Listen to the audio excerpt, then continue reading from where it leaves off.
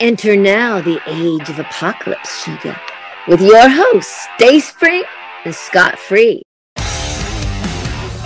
The name's Cable. Remember it. And the only people who can stop Apocalypse are the mutants known as Dayspring, Scott Free, and Michelle.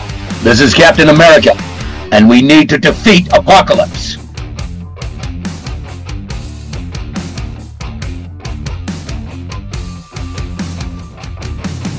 Welcome to Power of X-Men Apocalypse, a podcast where we review every single issue of the classic reality-warping, high-octane, epic X-Men crossover event known as Age of Apocalypse. I was the guy piloting the Blackbird when it crashed into Banshee during Deadly Genesis, Dayspring. And I am that one really gay Jamie Madrox dupe, Mr. Scott Free. I think they're all gay, aren't they? Little bisexual, yeah. The Jamie Prime in these issues that we're going to talk about, he is definitely like gay, like just sitting there with his legs spread open. Well, he's been like lobotomized. Like I don't think that's a sexual thing. I think he's missing part of his brain thing. Bitch, no, listen, whether he's missing part of his brain or not, it's so sexual the way they drew him. Well, you know what? We'll get to that when we get to that. How are you doing, Scott? How's everything going with you? Yeah, it's been a while since we've done Age of Apocalypse content, but it's so popular with fans that we're back. Yeah, I'm really tired of getting DMs from people asking, "Oh my God, Scott Free, how is he?" And B, like, are you guys gonna wrap up like Age of Apocalypse? And fun fact, I was doing I never look at numbers. I hate looking at numbers except for YouTube. I'm like fascinated with numbers on YouTube because I want to know how to grow a platform on YouTube, which I'm horrible at. But I was looking at the numbers on the podcast, and I was like, okay, our top episode is Leah Williams.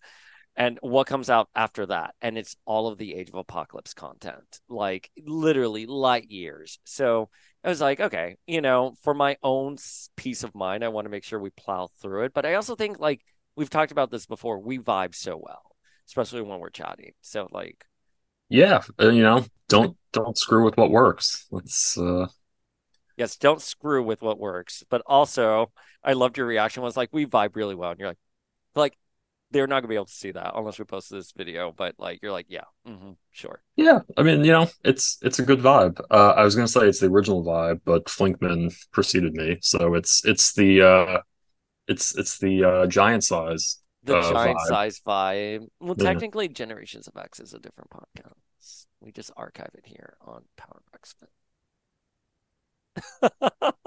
Sure.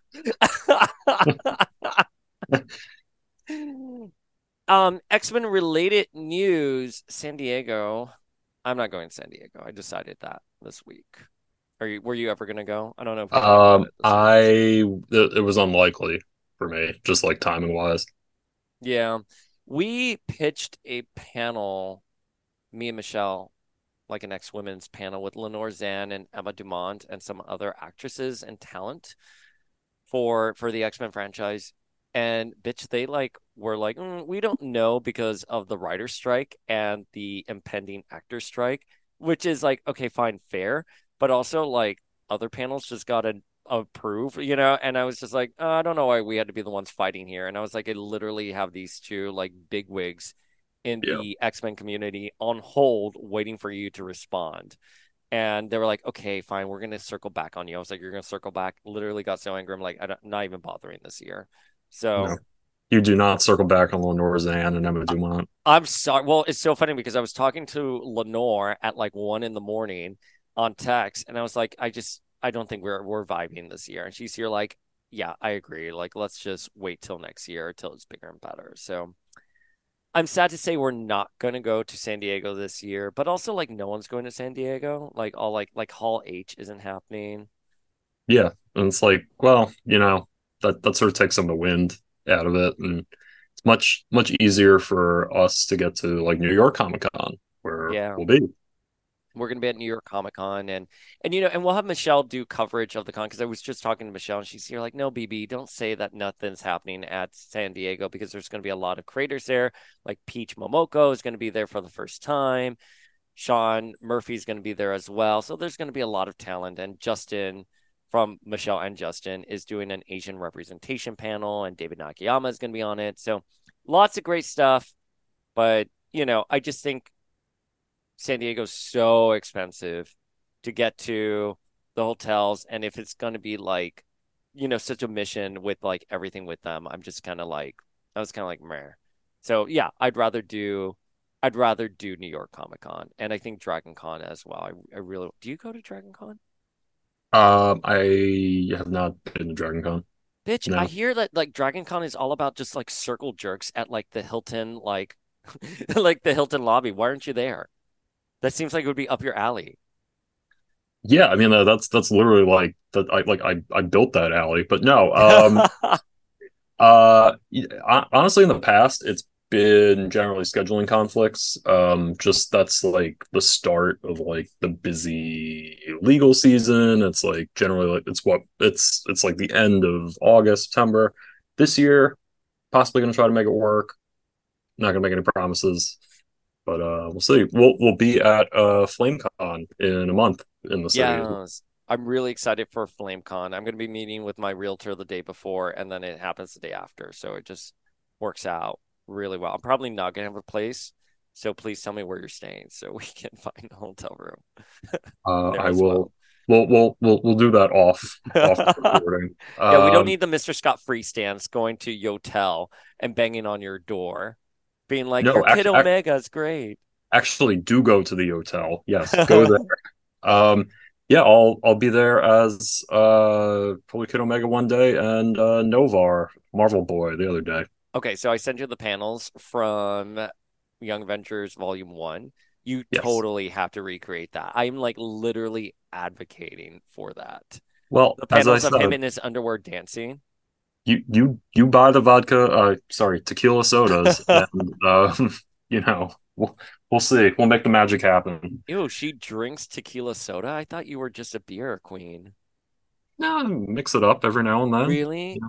So, like last time we were together, folks at home, Scott and I were together like what, 3 weeks ago, a month ago, something like that. I Yeah. was like, let's do shots. And you're like, no, I'm going to do beer. And you had like your sensible beer. It was like 3 o'clock in the afternoon. And I had to work also Yeah. 2 hours later. Not only did I work, but I also got rebooked for 2 gigs from that event for next year. So I already have hold. So there you go. Yatu Sabes. Yeah, Tucson. Actually, I take it back. It was like 1 o'clock in the afternoon. Yeah, I definitely had like an hour or two to sober up, but I definitely was not sober when I arrived on site. I was like, oh shit, I'm gonna get fired from this gig because I quite literally look a mess. And no, worked out. I was really happy with it. Hold it together. Hold it together. Well, speaking of holding things together, the world after Xavier is not holding up. It is crumbling. And we're here today to discuss Amazing X-Men issues 1 through 4 by Fabian Nicieza and with art by Andy Kubert.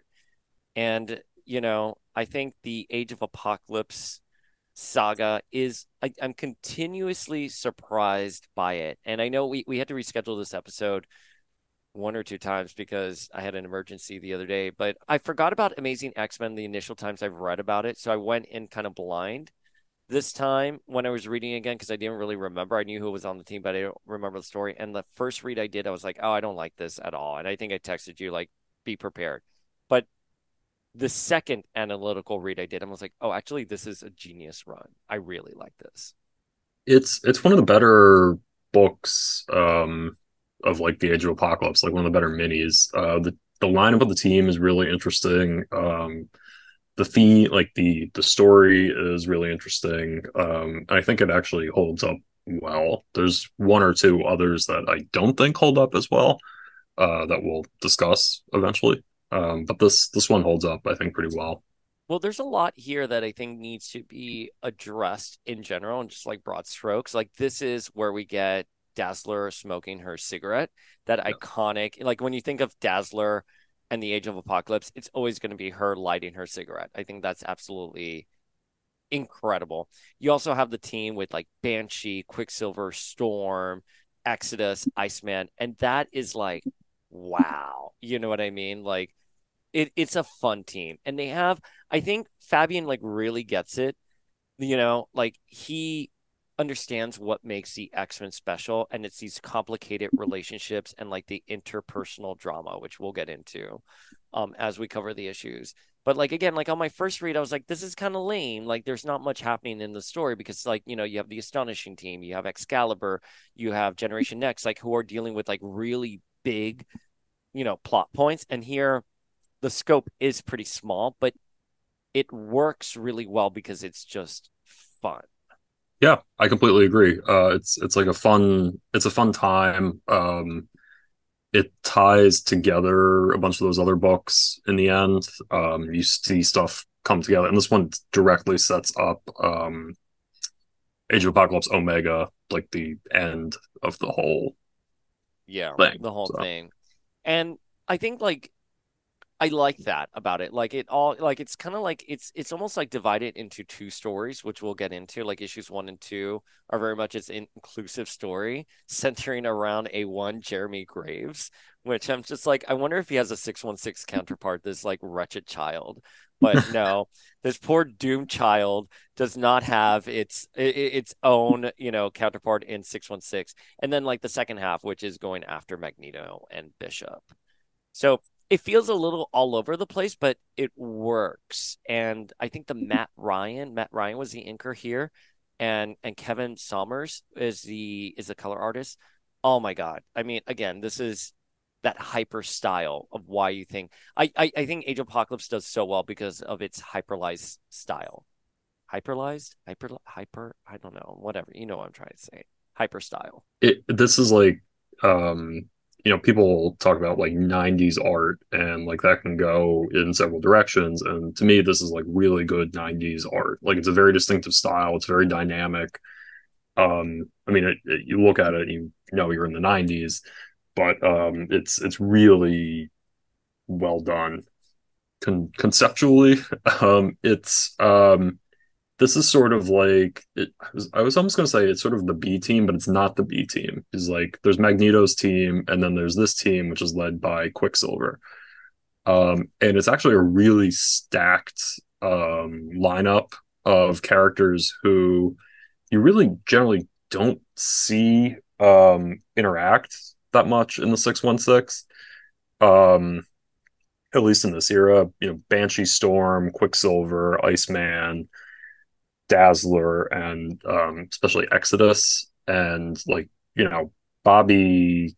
It's a really interesting lineup with obviously Exodus is a supervillain in the 616. Quicksilver is on X Factor in this era, and Storm and Banshee and Bobby are core X-Men. Well, I don't.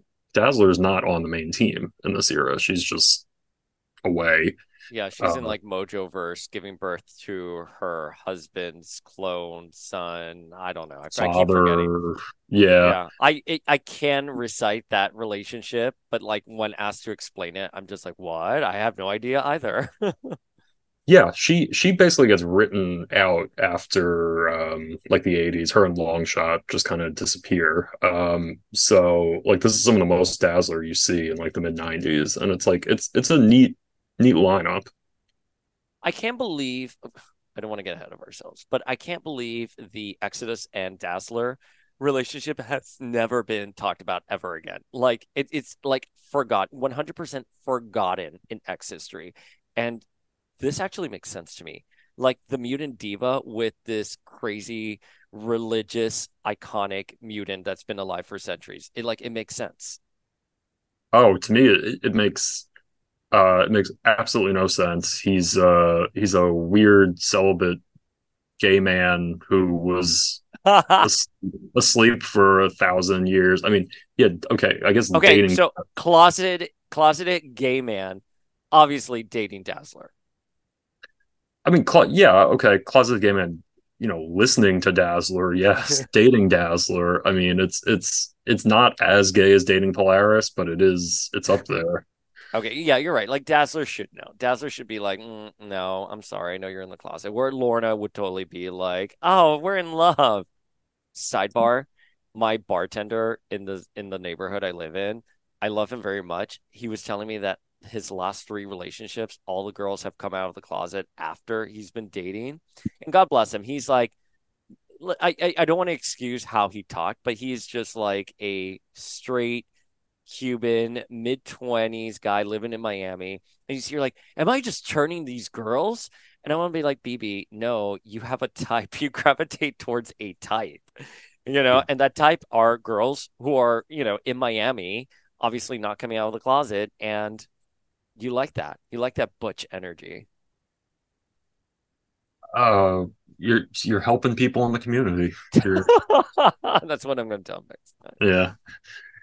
But anyways, yeah, I think that relationship for me works. We'll get into it in the particulars, but another it's a question mark on a lot of things. I feel like we should just get into it so that way we can like start dissecting things. Sure. All right. So issue 1 is entitled Prologue, and it starts off at Booth Bay in Maine. And there's a group of humans who are going to Eurasia. And there's like this hooded figure who comes up to the aforementioned Jeremy Graves. And Jeremy Graves is like all happy and optimistic because they're going to go to Eurasia, which is supposed to be before like the big, apocalypse takeover in North America has been like in shambles. It's supposed to be a place where you can play video games and dance and be happy like the before times. And so, they hit Jeremy Graves and his family like walks forward, and the hooded figure reveals herself to be Copycat. Yeah. And she's talking to the Magi, and the Magi are like, ha ha ha, how funny. These humans, they actually think they're going to be capable of finding salvation out there, and that like they have hope. Ha ha ha, how funny and futile. And I think I was going to call her Cat's Eye, Copycat is like musing that like if death doesn't discriminate between like human and mutants, like what makes us all different? It's like very introspective and poetic. What were your thoughts on this opening scene? I was like, oh, it's Copycat. Like that's a deep 90s cut from New Mutants and then X Factor, X Force, sorry, and Deadpool. Yeah, I thought it was interesting with the refugees all gathering to get to Eurasia, and it's we see in the other, particularly the Weapon X book, that it's led by the Human High Council, who are sort of like the other major superpower in the world, and like the world is building up towards this conflict that's inevitably coming between Eurasia and Apocalypse, and these people are trying to get out because under the Human High Council, people can live outside of breeding pens or whatever the hell call it. Where they're keeping Ileana and like everyone. Yeah, It's pretty grim. Yeah, like it's grim. Yeah, like they're not the humans are not in a good spot following Apocalypse's rise to power. And so the question I had here, and I guess it gets answered later, is how are they going to get across the pond?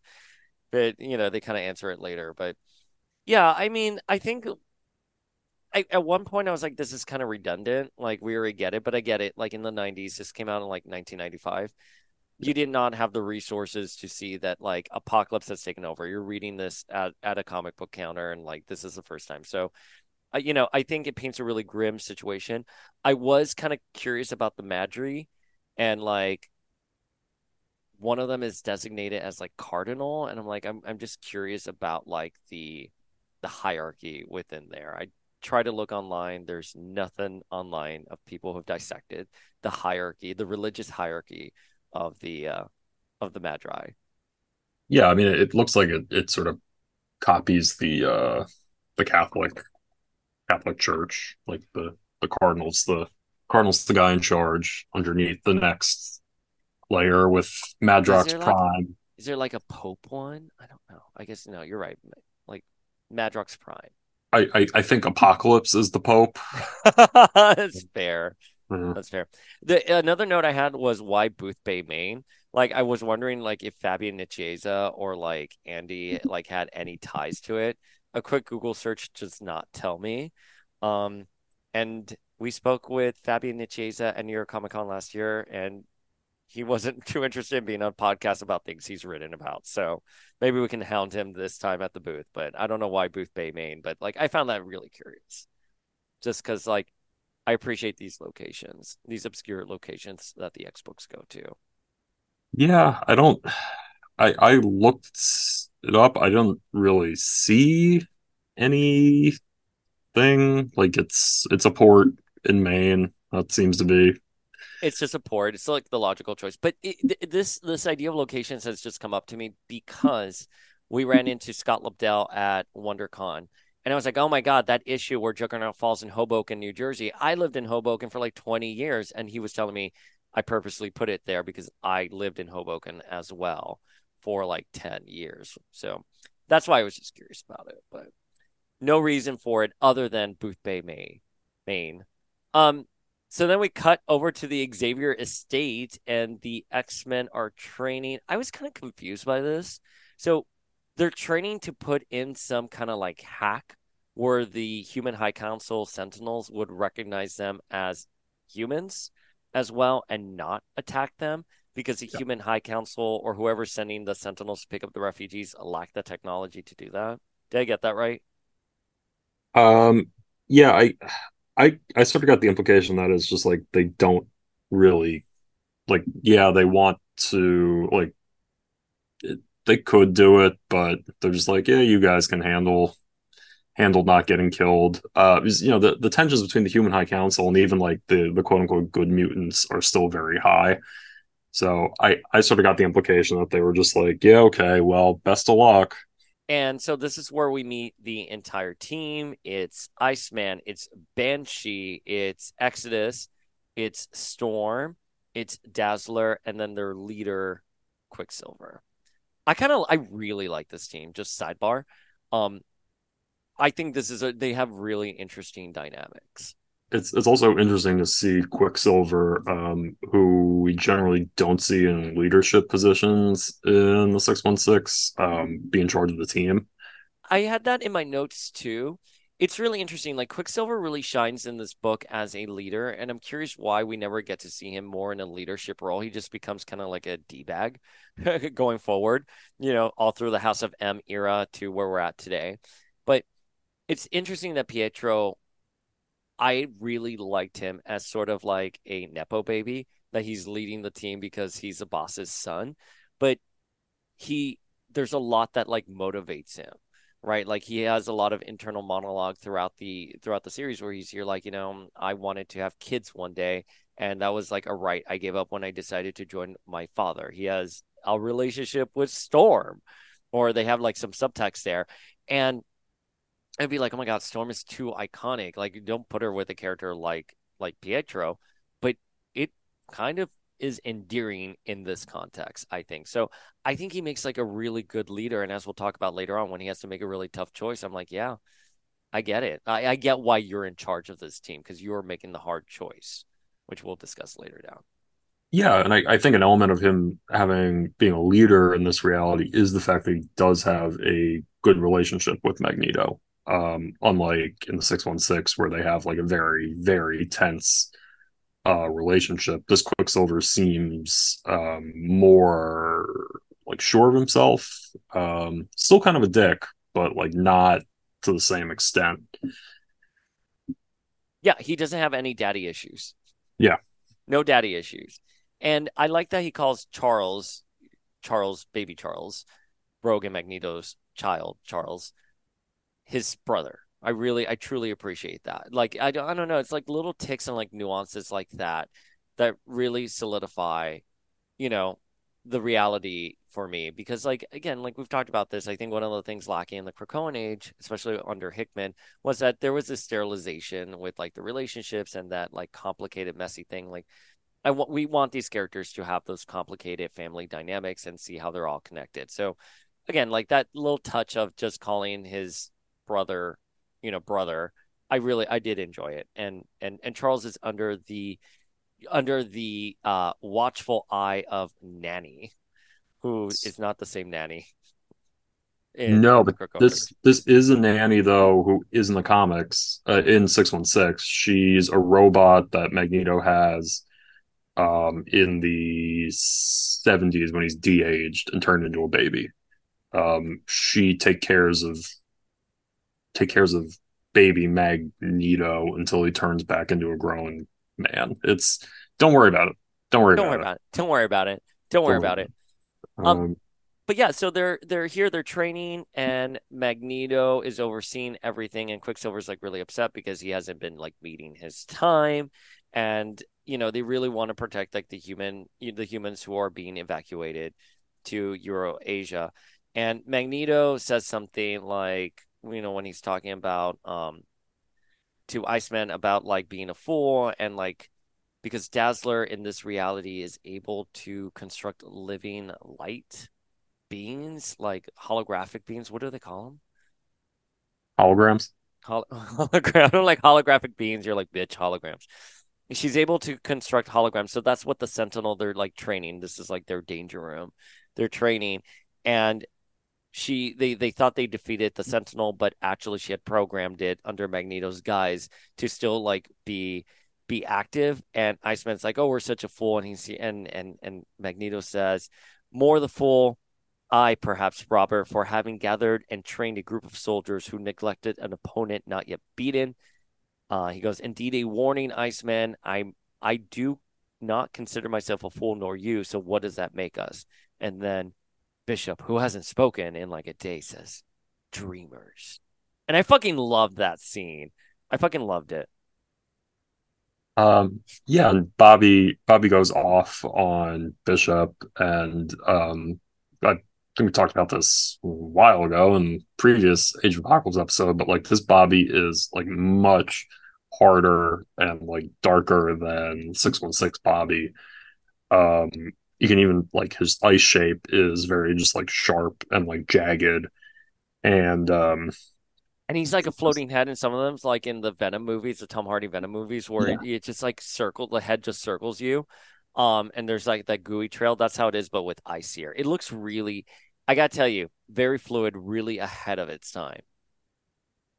yeah, it's very dynamic, and we see them sort of gathering together, and Exodus is they're Magneto basically summarizes what's going on in the other books Thank you where for the plot dump, Magneto. yeah, and Mystique, Nightcrawler seeks out Mystique. um Peter and Katya search for Liliana, and Gamma tries to steal this mysterious Macran crystal. And Exodus says, so we keep on fighting, even though it'll all be pointless if everyone else succeeds, because they're going to overwrite reality. Bitch, you're about to get us canceled. It's not Macran, it's Mcron. Well, it's also okay. So they bring up the really valid point. The team brings up this valid point. Like, why are we going to go rescue these humans over in Maine if we're going to reset reality? Like, what's the purpose of this? Which that's kind of what I was asking myself too. It's like, okay, so we need monthly books, and this is going to be like the plot. No one knows what to do with. But Magneto has a really cute thing of saying like, until we're really sure, we have to continue forward opposing Apocalypse. Yeah. And then they try to figure out like logistics of how to get up to Maine, and Magneto is basically tells Exodus that, oh yeah, Exodus can teleport you, and Exodus is just like, I That no, was I can't. such a weird plot point. Like I have the question marks on that as a beat of a story. Well, like in this reality, Exodus is only recently woken up, and he doesn't have full control over his powers yet. Whereas like 616 Exodus could teleport. He doesn't generally do it as much anymore, but like in that whole era where he's like Magneto's like creepy herald with the acolytes, he teleports around.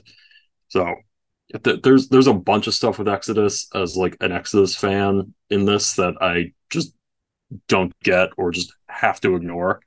Like for example, he's sort of pinkish, purpley from birth, and yet like here he's just like he's an ordinary white dude. um, and like he also this one also seems to not have any memories, whereas the 616 Exodus remembers his time before being like entombed and stuff, and empowered by Apocalypse. He was empowered by Apocalypse, or powered up, I should say. So there's a couple things here with Exodus that just don't jive, but you just got to go with it. One of them being that he is with a Miss Allison Blair. And we discover that because she lights up her ciggy, and like Nanny's like, that's such a nasty habit. And then later, Exodus, who we find out his name here is Paris Bennett, says, like, that's a filthy habit. You're going to smell bad. And she's like, you'll find out later, won't you? And I loved it. Although I picture her being like, you'll find out later, sweetheart. Well, it's also like this is the first time we get a name for Exodus, any Exodus. Like this is main 616 Exodus is a big villain in this era, and you don't find out his actual name until after it, and it's Benet du Paris. And I guess somebody on the main X books was like, you can't just call him like Paris Bennett. That's not an actual like French name. So They're like Fabi Nicieza, like, please take a French class. Like that's not. Yeah. Well, it is one of like the stupid things I would ask him was like, did you have main Exodus's name already and then just like zhuzhed it up for this? But he would probably be like, I don't know, I don't remember, that was 30 years ago. So listen, Fabian, you're welcome to come in and we'll ask you really stupid questions that you can give us saucy responses to. We're thick-skinned here. We're usually not sober and we like to troll. So Fabian, come on. We know you're listening to this podcast. The Exodus Dazzler relationship is also really funny because, like I said, I think I said before, in the 616, Exodus is very famously in the modern era celibate, and in like the pre-modern era, like very heavily implied that he and the 12th century Black Knight were an item. So it's like Dayton Dazzler, little gay. Okay, well, you've given me a lot more context for why this beat in the story just doesn't make sense. Because here's the thing, because they're like, okay, Rogue's team took like our Blackbird, so how are we gonna get there? And Iceman's like, wait, I want to pull this up because I actually Googled this. Iceman's like, well, I could do my moisture molecular inversion and teleport us all, or we can all go to Maine that way. And that's like when you scramble your molecules to become like water and air particles, and that it can move you really fast. I guess he used it during Chuck Austin's era as well. And I was like, this is so needless, like exhibition on how the X-Men are going to get to a location. Like, why? And then they're like, Exodus can do it. And like, I got the beat where it's like, oh, if Exodus fully realized his powers, he would be a threat. He would probably be on like the opposing side on Apocalypse forces because there's much more to him than meets the eye. But like, I don't know. It was such a weird beat in the story that never gets revisited again. It's not like then he starts using his teleporting powers later on in the series. It's just like a throwaway line that you can understand if you're reading the current X books that are non-AOA at the time. Yeah. And I think it like put it in context, like this would have been, if you're reading it for the first time at the time, it would have been like a big like oh shit moment, because like Exodus is like one of the big villains in this era. Like he's up on the satellite with like bathing like comatose Magneto, and there's a whole like he's here, he has like a chub while he's bathing Magneto in Asteroid M, and he's here like, I'm celibate. Well, Daddy Magneto's just there. By the way, Daddy Magneto in this is hot. Oh yeah. Oh my god. This era for Magneto, I love what's going on with him.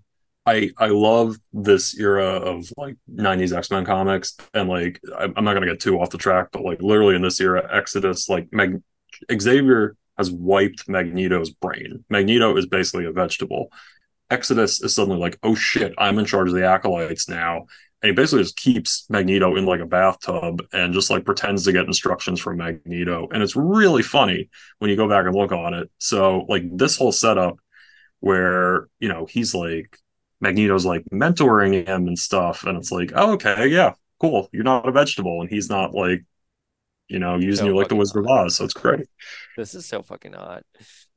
But anyways, so he's able to teleport. He teleports them to Maine, and they're like, "Wow, we made it all in one piece. We're all so happy."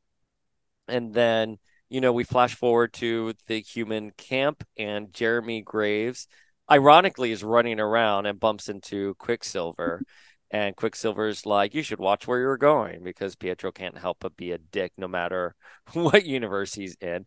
But this is motivated by him caring because, as we've discussed already, he he wants kids, and he gave up the idea of having kids once he joined his father. And that's something, I guess it was Luna's been born at this point, right? In 616, I think Luna. Yes. Yeah, Crystal and Luna. So I guess this is one of those other things, like, you have to know what's going on in the mainstream books at the time to understand its impact.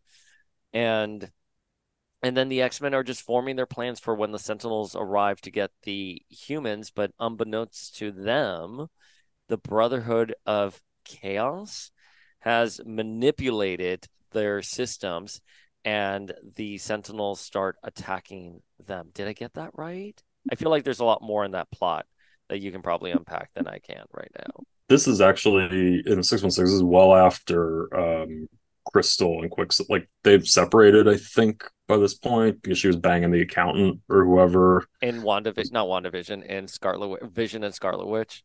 Yeah. And again, for no reason, everyone, I remember thinking, because like, it was such a beat that, like, oh, Earth pollution really impacts the Inhumans. So everyone's like, oh, okay, Crystal must be under something. And she's here like, no, I'm not. I'm actually real. I'm of sound mind. In fact, I'm sober. I'm like completely fine. I'm just banging Wanda's neighbor. Like, that's it. She's just like, I just wanted that like big accountant dick. And sorry, he's a realtor. He's a realtor. Oh, is he a realtor? I forgot his name. But yeah, no, that was pretty much like the Brotherhood of Chaos when the Sentinels show up.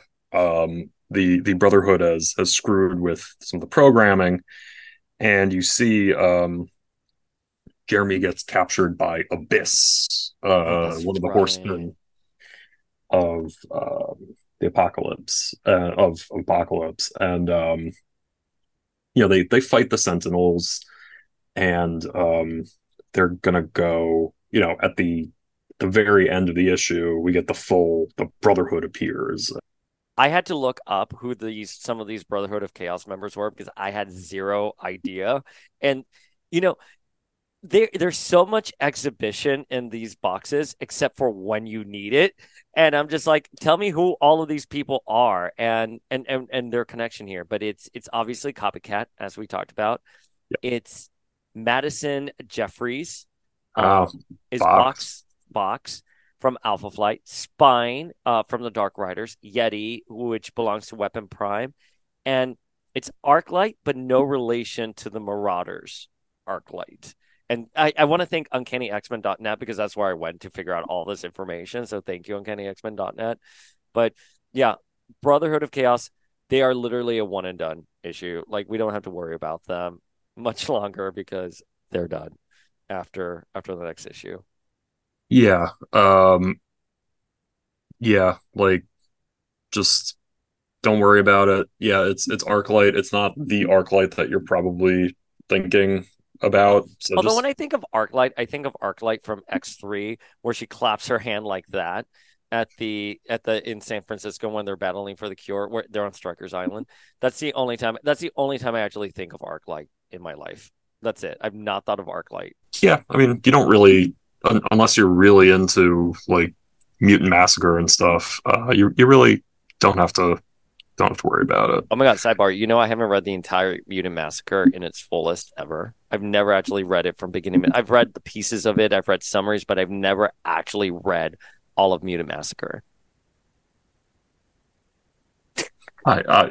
Wow. I'm gonna process that for the rest of this podcast. You're like, fuck you for calling me out on the McCran Crystal versus M'Kron Crystal, you fake X-Men fan.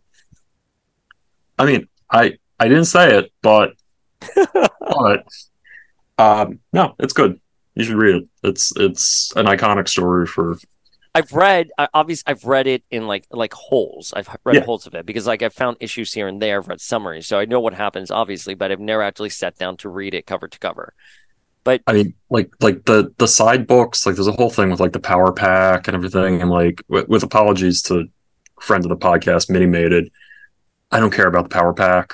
Like I don't. wait, does Franklin get slaughtered in it? Yeah, Franklin does Oh, not. No, but it's actually like it's a really like fucked up like the kids go down into like the sewers and like just like oh yeah there's like Sabretooth and the Marauders are literally just like massacring people and just like oh here's like some children and like the fuck is this Louise Simonson? I mean you're great but I don't know what is this is not a safe place for children. not a safe um place for children at all. but to get back on track. I know. um I'm like, you know me so well, man. I was like about to like sound off on like, and Louise Simonson's writing Jean Grey, and you're like, to get back on track, go get us back to on get track. back on track, Abyss captures Jeremy a child, Graves. Jeremy Graves. Jeremy Graves. And it's also worth noting that as the Sentinels are approaching, Dazzler creates her holograms of Jean and Wolverine or Weapon X, and they're confused because they had them tagged in London, and obviously Copycat and another member, is it Box, gets away from the scene, and they will in the next issue they will make their way towards the Weapon X book and where they will be murdered. So there is synergy. I really appreciate the synergy that's happening with the Age of Apocalypse books. Again, this is a time before Slack and email, and everything seems to be very tightly organized. Yeah, stuff's a little, it's tightly on together. The and we get issue two, Yes. which great cover of Quicksilver being wrapped up by Abyss with Storm shooting some lightning, and it opens up with Jeremy being wrapped up by Abyss. And like Abyss is a sort of confusing character. He is the newest horseman of Apocalypse. He has like the ability to he can exude these like coils that like are a gateway to like a dark dimension. And he can also induce like fear. And he's one of these characters who he appears in the Age of Apocalypse before he appears in the 616. Like there is a 616 Abyss, Neil Steigler, who is one of Nightcrawler's half siblings. Oh Uh, yeah. he pops up in Cable, and then it's like later revealed that like he's one of Azazel's Mm, kids when Azazel was just teleporting around, impregnating women. no. Yeah, Nightcrawler in that whole year, it turns out Nightcrawler has like a bunch of half siblings who you never have to worry about again. And Never. Abyss, who's been around, like Kiwi Black or whatever the guy was, um, Abyss has been around for a little bit at that point. They retcon into being like his half sibling, but again, you really do not need to worry about it. No. It was the Draco the last time we saw Abyss. I'm trying. No, it looks like he popped up again for X Factor, and all new X Factor. Well, that's it. That's Yeah, it. It and looks then like he was there. Spit in he my eyes, and yeah, not a popular. I like the character. First of all, like the note I have here is like you're in a sinister lair in the 90s when you see the evil rats, how they're drawn, and they look so menacing. It's like like I just think of like all these like movies where they throw the child into a basement, these cartoons, and then you see the rats there and they're supposed to be bad. Um, yeah, I mean, listen, he is going for Jeremy Graves. He is devouring him. I noted that he has a very flamboyant personality, almost reminiscent to Sinister's. the current Sinister, because he's here like now struggling won't get you anywhere. What good's it done you so far? Human cattle moo moo marching from all over, thinking you have the chance to in hell of salvation. It's just really like over the top evil. Like he's quintessentially flamboyantly evil. Like he definitely wants Magneto dick if he's going to see Magneto. Yeah, I mean, like Sinister in this reality is still very much like 80s, 90s Sinister, who's very like emotionless, and Abyss, out of like the four of the Horsemen that we see, is like by far the most like unstable. Um, Definitely, they say he replaced Bastion. Yeah. Mm. Which, hang on, Bastion, Age of Apocalypse, Wiki, because I don't like. Do we see the Age of Apocalypse version We of we Bastion? we don't. We're told just that Abyss Oh, took him Abyss out. Yeah, replaced him. like he's like the newest member. Yeah, yeah. I'm clicking on the Marvel fandom wiki, and there's no page for him.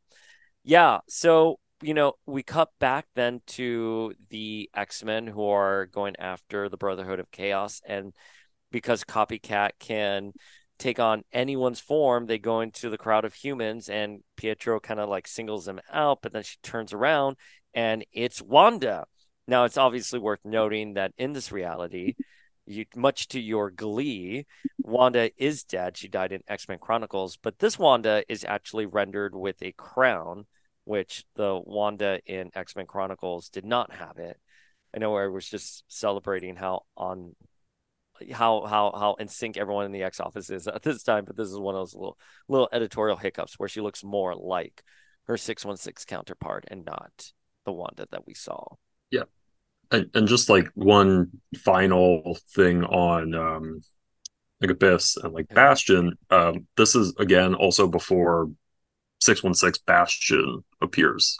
He doesn't appear. Oh, I He didn't doesn't, know that. yeah, he appears in 1996. Also in a book Oh, by Nicieza. So this is Nicieza also name dropping a character who I'm presuming he created already at that point. but we've talked. I don't know. I don't think we've gotten into like the particulars of Generation Next just yet. But we've only done the first issue. But we know for a fact because we've looked at the Ash Can and all the notes, and we have the gift of retrospection. A lot of the writers that were working on Age of Apocalypse used this as an opportunity to drop hints as to what could be true for 616, and one of them was like Know It All for the Generation Next team that was supposed to answer the identity of M at the time. So we have a lot of those like little hints that they're sprinkling around here. I did not know that is, dude. That is such a like a great deep cut there because I did not know that Bastion is name dropped here years before he would actually surface. Yeah. See, we're teaching the community here, the public Get service. on that mount. Yeah. Yeah. So, you know, Pietro's caught off guard because it's Wanda. I don't know why. I mean, like you'd be like, "You stupid shapeshifter!" Like I'll pound your face for that. But it's enough to have him blasted, and then Dazzler's like, "Don't you dare touch him! You're gonna burn." But then, one of the Sentinels attacks Dazzler, and he looks kind of pinkish here. Exodus, Paris Bennett does not look happy about it. He looks maniacal and like kind of pinkish and purplish there. A little bit They white touched eyes. his they touched his girl there, and then Banshee comes in. Banshee and Storm come in to rescue them. And I think there's one thing about Banshee that I had a question mark on was that he had retired from the X-Men, but then like had come back. He had retired from the Age of Apocalypse X-Men, Yeah. and he was asked to come back. And I think this is setting up his story that he was supposed to like not be here in the first place, and obviously, what happens to him later down the line. Yeah, I think it's also a nod to the 616 Banshee who retires after in the 80s after getting his throat slit, and then he's on Muir Island, and he comes back to the X-Men at like the very end of the 80s, early 90s. I Although feel obviously really bad no. for Banshee. He's always getting his throat slit. always getting his throat slit, gets hit by a plane. It's the yeah. Sean Cassidy must suffer, and I was so angry because like he came back during Remender's. Well, technically he came back during the Crow Show, but Remender's X-Force run really brought Banshee back. And then for like a decade, he hasn't said anything. Even until this point, he hasn't said anything. The only thing we got from him recently was maybe like a one-liner and Moira actually like skinning him and like wearing his face, you know? oh, I mean, he's been a character in like Legion of X and some of the other books as like Oh, but has he? I didn't read Legion of X. I mean, it's on like my queue in like Marvel Unlimited. No shade to Cy Spurrier. We love Cy. We had him on the pod, but just not it's not there. Okay, anyways, back on track. Back on track. Um Abyss kind of like comes and faces Banshee, and we find out because Abyss is horny for Quicksilver, he wants Magneto's son. And so he wants Magneto's son to be brought to him. And that's what he yeah. tells to Sean. Also, Abyss just like killed Madri and strung him up because Oh, that's he right. could. Good. Yeah. I mean, I guess that's a show don't tell, or a tell not showing like how serious of a threat Abyss can be. And by the way, he's very maniacal looking, very cool design. Again, the art is beautiful here. If we're not talking about the art, folks at home, it's because it's just for me at least, I think it's perfect. This is what you said, Scott, so well, is that this is peak 90s art. Yeah, they're not like insanely over muscled. They have feet, which is unusual for some X books in this era.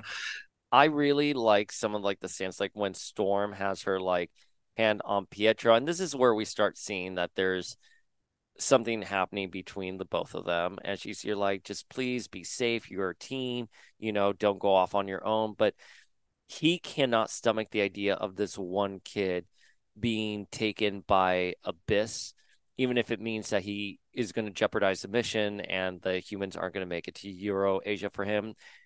I mean, and this is like really classic symbolism. It's like this innocent child is actually the reason why we're fighting. And if we don't go off to save this child, we actually have lost our humanity and Apocalypse really wins. Right. So I like that. He goes off to face Abyss. Him and Storm go off to face Abyss, and Storm actually gets there first, and she finds Jeremy on the ground. And Quicksilver's like, why would he just spit Jeremy out like this? And like Abyss has the best line ever here, where he's here like, don't you spit out your gum once it's lost flavor? And it took the one thing that came to my mind first, though. I was like, oh, they have gum in Age of Apocalypse. Like, how do they get gum? Do they just go to CVS? And I'm like, holy shit. Abyss just compared this kid to like stagnant gum that you spit out. I was like, that is cold. I mean, And I like he it. just told you what Age of Apocalypse gum is. It's children. It's children. Yeah. And then I got kind of confused with the fighting here. I'm not gonna lie to you. I had to. This is probably why I didn't like it on my initial run because I couldn't decipher the art. Again, like I was raving about the art, but like it's kind of confusing here. Abyss somehow like is tricked into hitting himself or like consuming himself. Yeah, I think it's unclear because of like the way the powers work, but I think it's Quicksilver since he bursts into like tendrils sort of abyss. Quicksilver with his speed grabs the tendrils and just sort of like feeds them like in on themselves. That's what like it's like frip frip frip noise effect is. I think he's grabbing like them and curling the guy in on himself. Oh, right. Okay, good. Well, listen, so Abyss is defeated. That's all we need to know. And Jeremy Graves is free to go with his family. And Dazzler had asked earlier in the issue, but how are they going to get there? And I guess they're being transported by the Sentinels. Is that how they get there Yes. to Euro Asia? They're being carried to ships offshore, and like I'm generally not like super attracted to Pietro, but this is like a very well drawn Pietro. Oh, which panel are you looking at? Just in general. In general? Yeah, I'm going to show you which one I really like, where I was like, whap for Pietro is the panel I was talking about with Storm, this one right there. Oh yeah. Like that is hot. Like the way he's just like formed there. Yeah. Um, so then the issue ends with Apocalypse torturing Karma, who works at Angel's nightclub in Manhattan because Sebastian Shaw had overseen them, talking together. And, he wants to know where Magneto is hiding out. Again, this was another thing where I was kind of confused by everything. I'm like, he's in Westchester. Like Westchester is just a neighborhood. Like it's not that big of a deal. And Rex is here as well. And you know, Magneto's ready to take down Magneto. Or excuse me, Apocalypse is ready to take down Magneto. So that's where the issue ends. It says Apocalypse versus Magneto next. Um, Again, I think these first two issues, I like them very much. My one note that I would say that I don't like, and I don't know, it's one of those things, right? Like, I want to say that Storm really bleeds into the background for me, right? But then I think what makes some of these sub books special is that it gives a chance for like the B C list characters to really shine. Yes. But I mean, we do live in a situation here in Age of Apocalypse where Rogue, Iceman, Jean, are all front and center. You know what I mean? Like Wolverine's front and center. Like, why wouldn't Storm be front and center? But I kind of like this team dynamic as it is. And Storm is very front and center in 616. So the fact that she's taking a back seat isn't necessarily a jab at the character, but I maintain that I think Storm can be iconic, more iconic than she actually is here. No, I agree. I do like, yeah, like you said, it's interesting to see it focused on Quicksilver, who, well, a prominent character has never been at the same level as like a Storm, a Wolverine, whatever. And it's like it's an interesting shift to have It's that, fun. especially considering like a lot of the other books, a lot of the other Age of Apocalypse books, like Excalibur is anchored by Nightcrawler. Yeah. um, Gambit and the Gambit leads one of the other books, and like I mean the '90s is the Gambit like age. Right. So this book's actually sort of interesting in putting Pietro front and center. Yeah. And you wouldn't think so by the cover. You would think Storm is actually the leader, given the cover to issue one. I'm also just noticing, with the exception of Iceman, all of these characters don't have Age of Apocalypse Marvel Legends. Banshee, Dazzler, Exodus, Quicksilver, and Storm. Like they never got the Marvel Legends treatment. So Hasbro, stop sleeping on that. Give us a wave three. You heard it here. Yeah. I also, just like one final note on issue two. I love how no matter what the reality is, Sebastian Shaw is a dick. Yes, I know. Oh God. I love that. I identify with Sebastian Shaw and Fabian Cortez as a human being, like in real life. Like I would totally be ratting out people to to Daddy Apocalypse. So Um, I okay. love that he's so evil. You're like, okay. I love that he's so evil. I love that he's unapologetically evil from a narrative standpoint. It is a fun character to see on panel. But yes, he saw them talking to he saw Karma and Gambit and Angel and was like, I'm ratting you guys out. Sad. Well, if you're Sebastian Shaw, as your attorney friend, I guess that makes me Harry Leland. I really, really hope this ends better for me. You could be Emma. You have some Emma. You could be a Celine. I think you would be more of a Celine or an Emma. I mean, I am an ageless energy vampire. You are looking really good, by the way. Sidebar. Like your skin looks exceptionally immaculate today. Hey, you know what? That's what comes from It's all that twink all those, energy you have. Like you have to all those replenish years of that. not going out in the sun. Well preserved. Well preserved. Okay. So issue 3 then kicks off with Magneto in front of Xavier's grave saying that like, you know, that he was his friend, that like there is a world without you and we're going to make the world right. The epitaph on Xavier's grave says, any dream worth having is a dream worth fighting for. And this has really, impacted Magneto because Xavier died in his arms 20 years ago, and now he's living in the home that Xavier grew up in, which made me wonder what happened to the Xaviers. Did they just like were they just murdered, or like I feel like the Xaviers would be corrupt enough where they would have struck a deal with Apocalypse to keep their mansion alive, but I Well, guess it just means it's Charles. Well, Charles is the only living Xavier in the 616. His oh. parents are. His parents are dead, and Juggernaut's is. But are they dead by the time? Because in 6-1 in this version, he died 20 years prior. Are they dead while they're together in?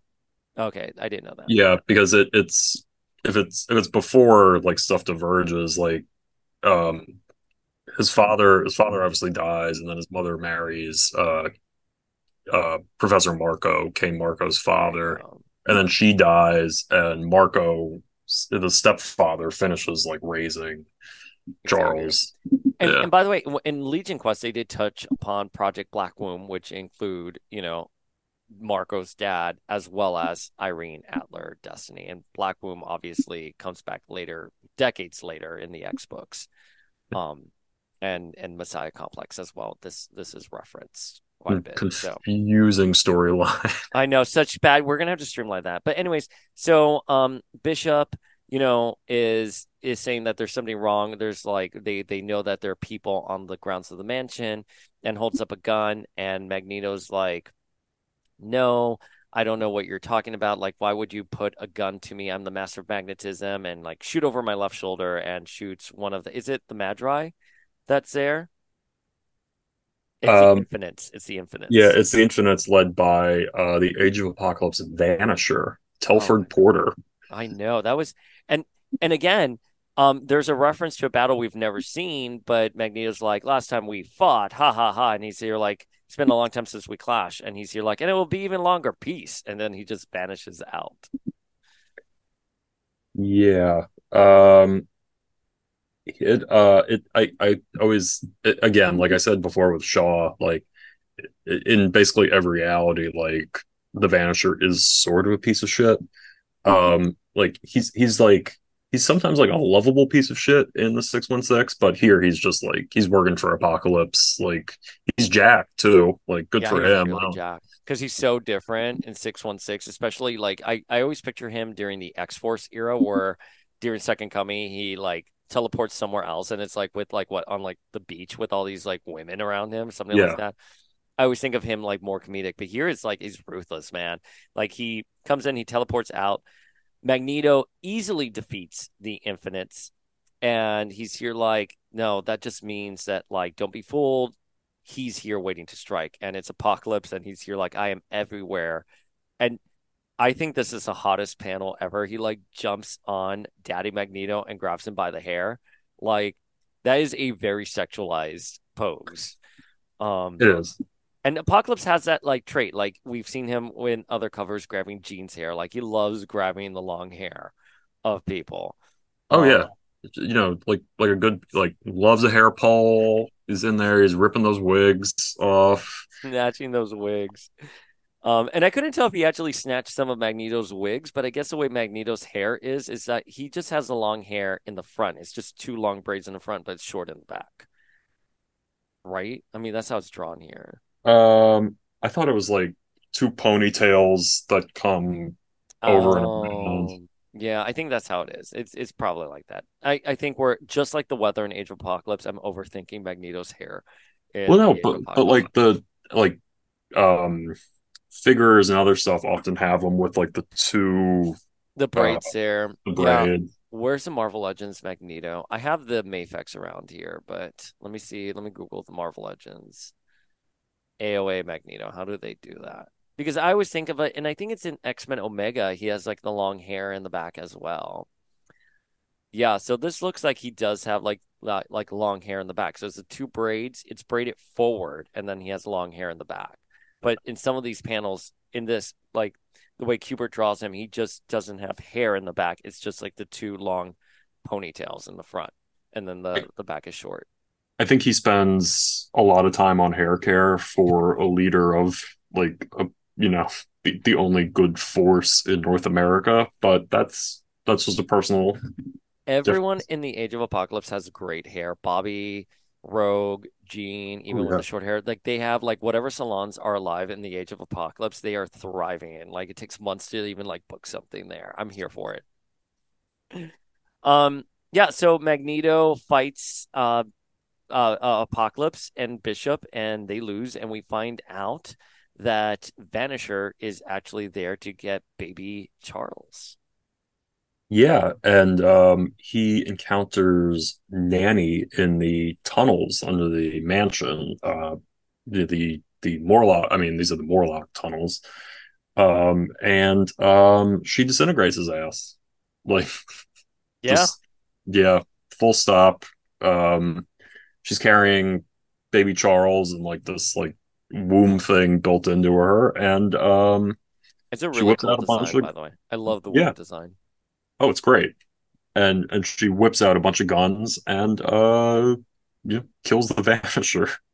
Yeah, I mean, it's like they discover him, and he just comes out and he's dead, and they're able to surmise that there was like a big threat because Nanny unleashed her incinerator, and they being the X-Men who have returned. So it's Exodus, Quicksilver, Dazzler, Banshee, and Storm, and they're like, "Holy shit! Like, what happened? Where's everyone?"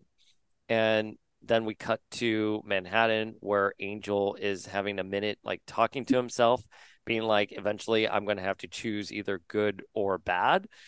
And Quicksilver comes in and he's here, like, what happened? I need to know. Magneto and Bishop are missing. My father's missing. And we find out that Magneto has been taken to Apocalypse's Citadel and Bishop has been taken to Quebec, where the Magi are going to use Shadow King to probe him and his mind. And Magneto's being tortured by Apocalypse. Did I get that right? I think I got that right. Yeah. They've apparently turned Quebec City into like the center of the Church of the Magi, and you see five Magi standing around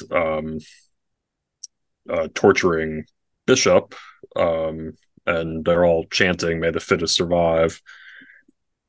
And And, then they set loose the Shadow King, who enters his mind, and you get snatches of the 616.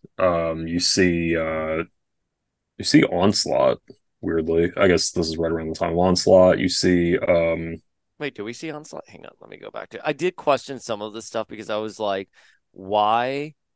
Like they have the O5 there. I'm like, why would Bishop have such a vivid memory of the O5? Hang on, let me go there. Um, is that actually Onslaught? I don't think. no, No, I think that's that's when they were. Yeah, the Shadow too King when early. they're. It's too Yeah, early to be Onslaught. Yeah. yeah. It's when Xavier first encountered Shadow King, and then That's right on the astral plane. So and it's like then it's too early for Onslaught. and then the death of Xavier, and then the O5 as Yeah, led by Xavier. But again, why would he have this memory? Because like if you're looking at this memory, that's him looking at the O5. But whatever, we'll let that go. Um, sure, maybe. I can't make out this one. Does that look like Apocalypse?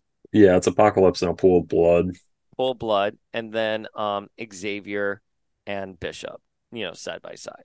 So yeah, so like basically they're verifying that Bishop is from another dimension where their Lord Apocalypse does not rule, and it's like terrifying for them. They're like, how can this be? And then we cut to the school, and Pietro has made the decision that they're going to go after Bishop, that he will go after Bishop because that's what his father would want, because Bishop is a key to all things. And that's where we end this issue. Oh, Storm and like Pietro have like a moment. She's here like, now you turn your feelings off when it comes to your family, and he says, I won't even think about it. Um, I've already lost so much fighting this endless war, my sister, my life, my everything, and he's gonna go where he's needed. So I appreciate that. Yeah. Um, and Abyss pops back up to monologue over Bishop. He eats three more Magi because I mean, Jamie can just keep popping them out. So That's right. Abyss is not dead. Abyss is not dead. yeah, So that's he where got better. he got better. Hashtag he got better. So then we kick off with issue 4, which is the last issue of the series. And again, up until this point, I'm going to tell you, I've really enjoyed the series. I think it's been, again, the stakes aren't necessarily high, but it is, as you said, setting up X-Men Omega and like the finale, and one of them being X-Men. It's going to be Apocalypse versus Magneto, which I have a lot of questions about because there's a lot of like things dropped here that don't make sense from a narrative standpoint that we never get to see, but we'll chat about that. Yeah. It opens up with the Magi doing sort of like communion ritual. They're well, they chant and sing to Apocalypse, and they're drinking out of a chalice that is mingled their blood with Bishop's blood, and it's passed among the Magi, and then it's passed back to the head Magi there. And they're going to feed the blood to back to Bishop. Let it now pour back into this empty vessel, filling it with the power and majesty of his high lord and Sabanur. And then Storm appears and freezes the blood and just starts killing Magi Because she can, and that's because she can. amazing. Yeah, I have nothing. Listen, the Magi, I guess I don't know if I've just never really thought about it. They're very religious. I mean, it makes sense. I understand how stupid it is to say out loud now, but it's they're really a religious cult, and this book is trying to explain where they come from and everything. So that's why I think this is also a necessary book because we as we'll find out later on in this issue, Madrox Prime is here and he's been lobotomized. And oh, it's worth noting with endangered species since we mentioned that with Black Womb, the Black Womb project. Dark Beast in there, we do flash back to Jamie being the perfect specimen for Dark Beast because he can experiment endlessly on him. So poor Jamie. Sorry, Jamie. Sucks to be you. It's like, yeah, it in this reality, Apocalypse being a very ancient man has sort of done the classic thing where like the church and the state are sort of like fused. So you see the Magi are both like priests, but they're also like the people who make up like the government, basically. And Apocalypse has an endless supply of these guys that he can just duplicate and make dupes of dupes and etc. So back at the manor. Do you listen to Words of the Witches sidebar with Kevin's podcast? No. So he loves to say manor every time he's talking about. So I was just trying to replicate his voice there. No, Storm frees Bishop with lockpicks. She's like, he's surprised. She uses lockpicks. He's like, is the Aurora on the world you come from so different that she has lost out on things only an orphaned upbringing on the streets of Cairo could provide? And gets her out, and then Bishop, Quicksilver, and Banshee show up and knock out another Magi and enter this sort of vault where they keep Jamie Prime, who is sitting there drooling on himself in a diaper. Oh my God, he is wearing a diaper. I thought it was just whitey tighties, but like as you were saying that, I'm like, yeah, it is a diaper. And listen, fair enough. Like he has baby blocks like in front of him and like a stuffed animal, so he is truly lobotomized. And he's wondering if he's gonna be killed because he wants to die. Oh my God, it's such a dark story. Yeah, and it like we're told that he's been genetically altered by Sinister and Beast to exceed the natural limits on his duplicating abilities. Is like, our Jamie can create huge numbers of dupes, but there is like a limit, and He can create. He can't also create like I think in Age of Apocalypse you can create just like dupes from dupes like indefinitely, and that's how like they don't Yeah, so they've screwed with him quite a bit. But Oh, he's been screwed. then we cut back to yeah, then we cut back to the mansion where Rogue's team has arrived. Yeah, and they've all assembled here. Rogue's team, Generation Next, they're there. They find out that something has happened here, and Rogue is like, "Have you seen Baby Charles or Magneto or Quicksilver?" And she's like flipping out. It's worth noting that Kate is smoking a ciggy here too, which I love because she's here like, "Oh shit, just got real." And so they go into the Morlock tunnels with Dazzler and Exodus and Gambit, and Jubilee's there, and they're all looking for Baby Charles. But we find out that actually Guido has taken Baby Charles. Yeah, it's yeah, Guido, who we'll get to in the Gambit and the externals one, has taken the baby, and Taken Baby Charles. but this also serves to set up said Omega is like all the remaining like core characters have been gathered back together. We find out that like most of Generation Next died. Uh, Colossus, Kitty, and Ilyana have survived. They rescued Ilyana from the pits. Well, we cut back to Quebec, and they are fighting off the Magi, and Jamie Prime is basically begging Quicksilver and Banshee to kill him because that will wipe out all the other dupes.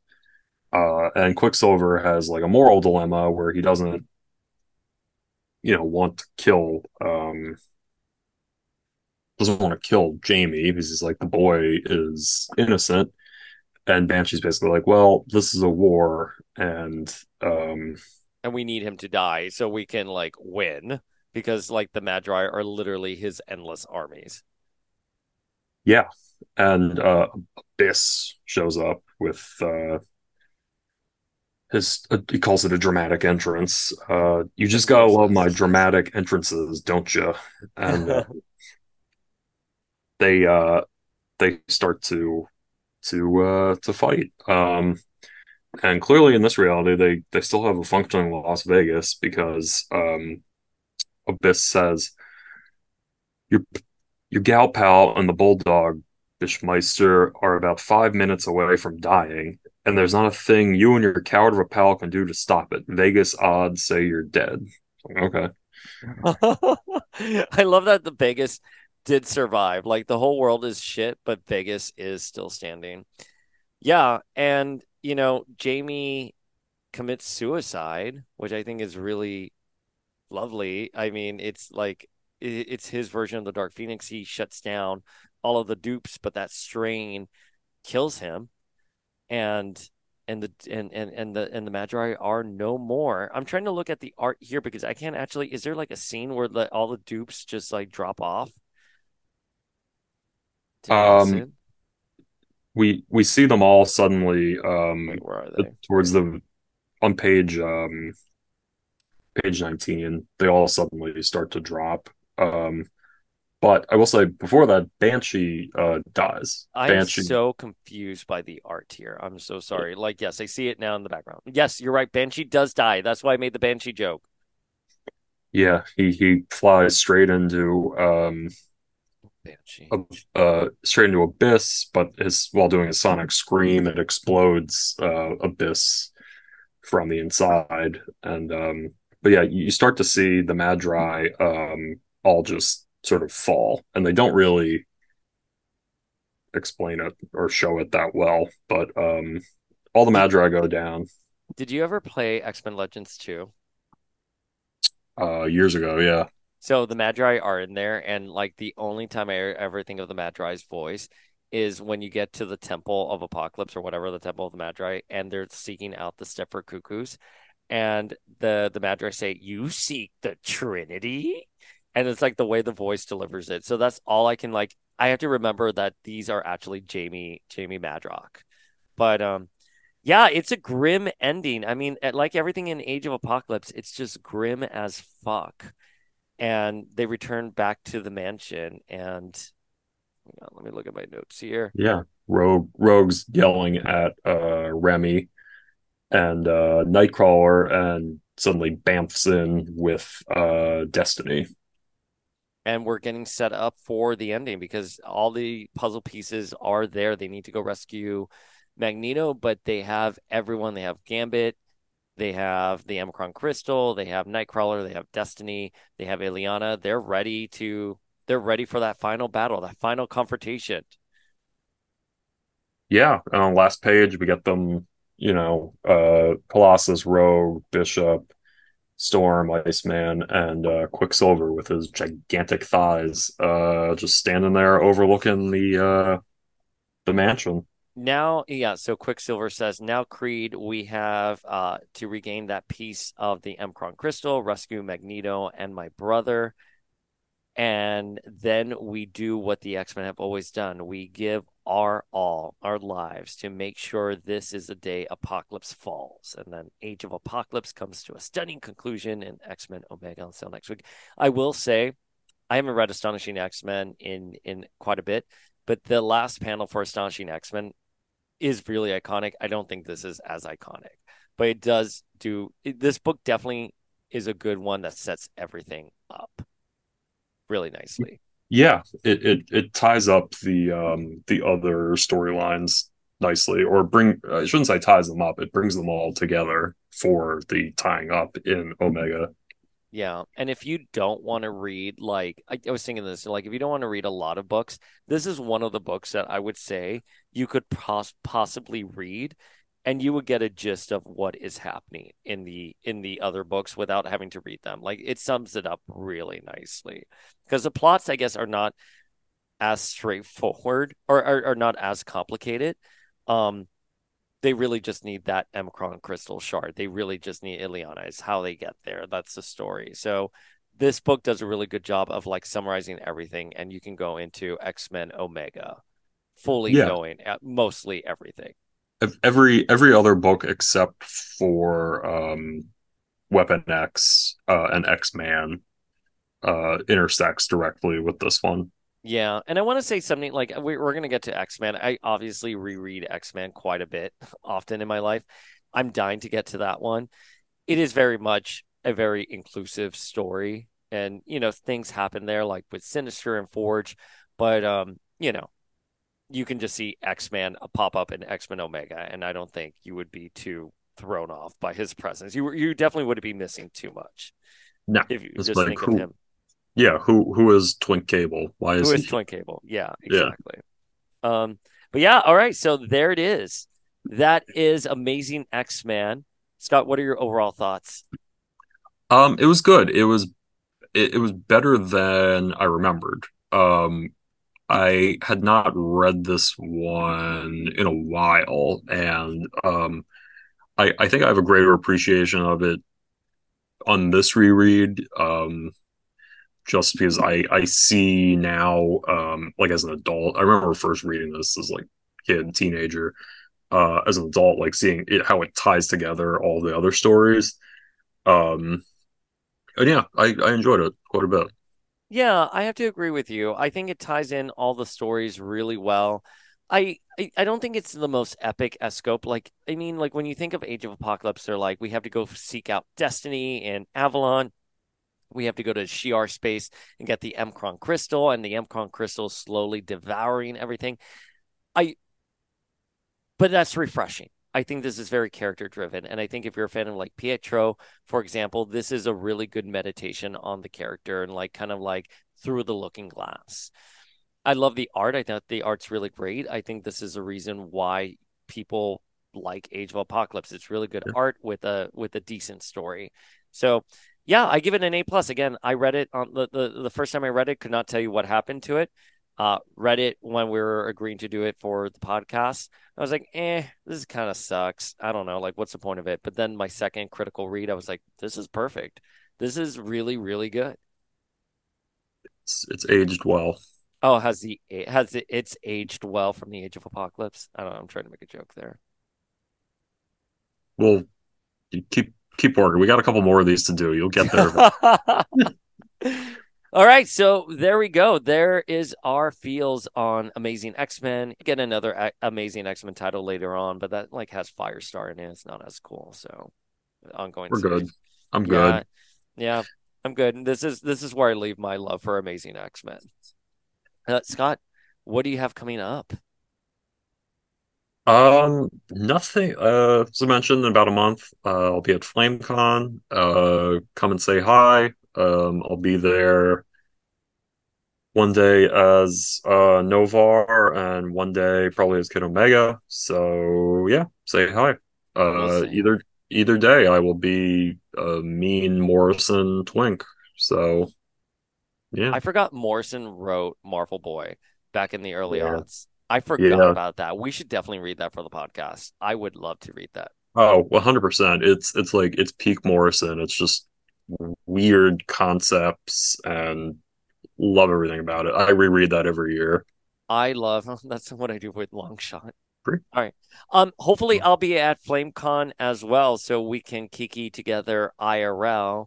If not, definitely we'll be at New York Comic Con, and obviously we're going to be covering the Age of Apocalypse on the podcast. We're going to wrap up our coverage for that, and then we can decide on the next X-Men crossover. But it's taken us 2 years to get through X-Men through Apocalypse, so I'm not too eager to jump too fast.